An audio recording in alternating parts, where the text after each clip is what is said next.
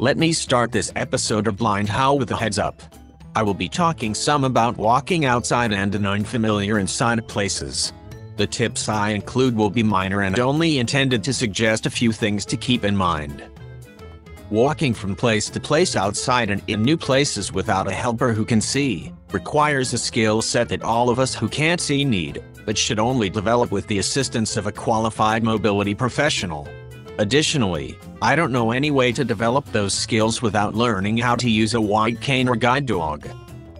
Where you live and spend most of your time likely is doable, whether you live in an apartment or on a farm. The key is that you have a good mental map of the area and are aware of any risky areas or hazards. Also, when you become disoriented, and you will, there is minimal risk of getting hurt. I mentioned in an earlier episode of Blind How that I don't know how to use a white cane. I'm a guide dog user. My current guide dog is my 7th, so I have been trusting my mobility to a dog for a long time. Like most other strategies for doing what we want to do without seeing, getting out and about by ourselves requires high motivation, determination and practice, and then more practice. On any given day, it's easier to just stay home. The important thing to know is that going wherever you want to go is possible, and there are people who can't see who have already been there and done that. That's it for the heads up. Let's get back to moving around in our personal living space. In the last episode of Blind How, I suggested leaving the radio or TV playing as an orientation device. The sound is a known landmark on our mental map. But it gets even better. Here's where the fun starts. Those of us who can't see have what sometimes seems like unlimited technology out there to help us do what we want to do. Does thinking about all the technology get you excited, or does it cause you to shrug and turn away? If technology is something that interests you, you're ready to ramp up your skill set for doing what you want to do. If instead, you aren't interested and don't think technology is for you, you have made a life-altering decision, although you may not know you were making it. You have decided to be satisfied with the status quo. You already have all the help you need or want to do what you do, and things as they are is sufficient for you, no problem. It really is your choice.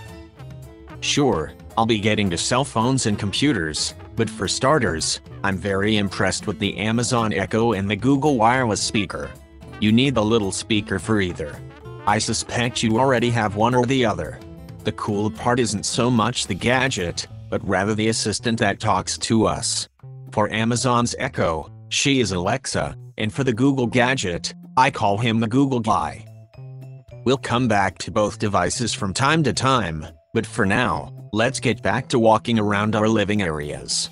Alexa and the Google guy are great orientation helpers.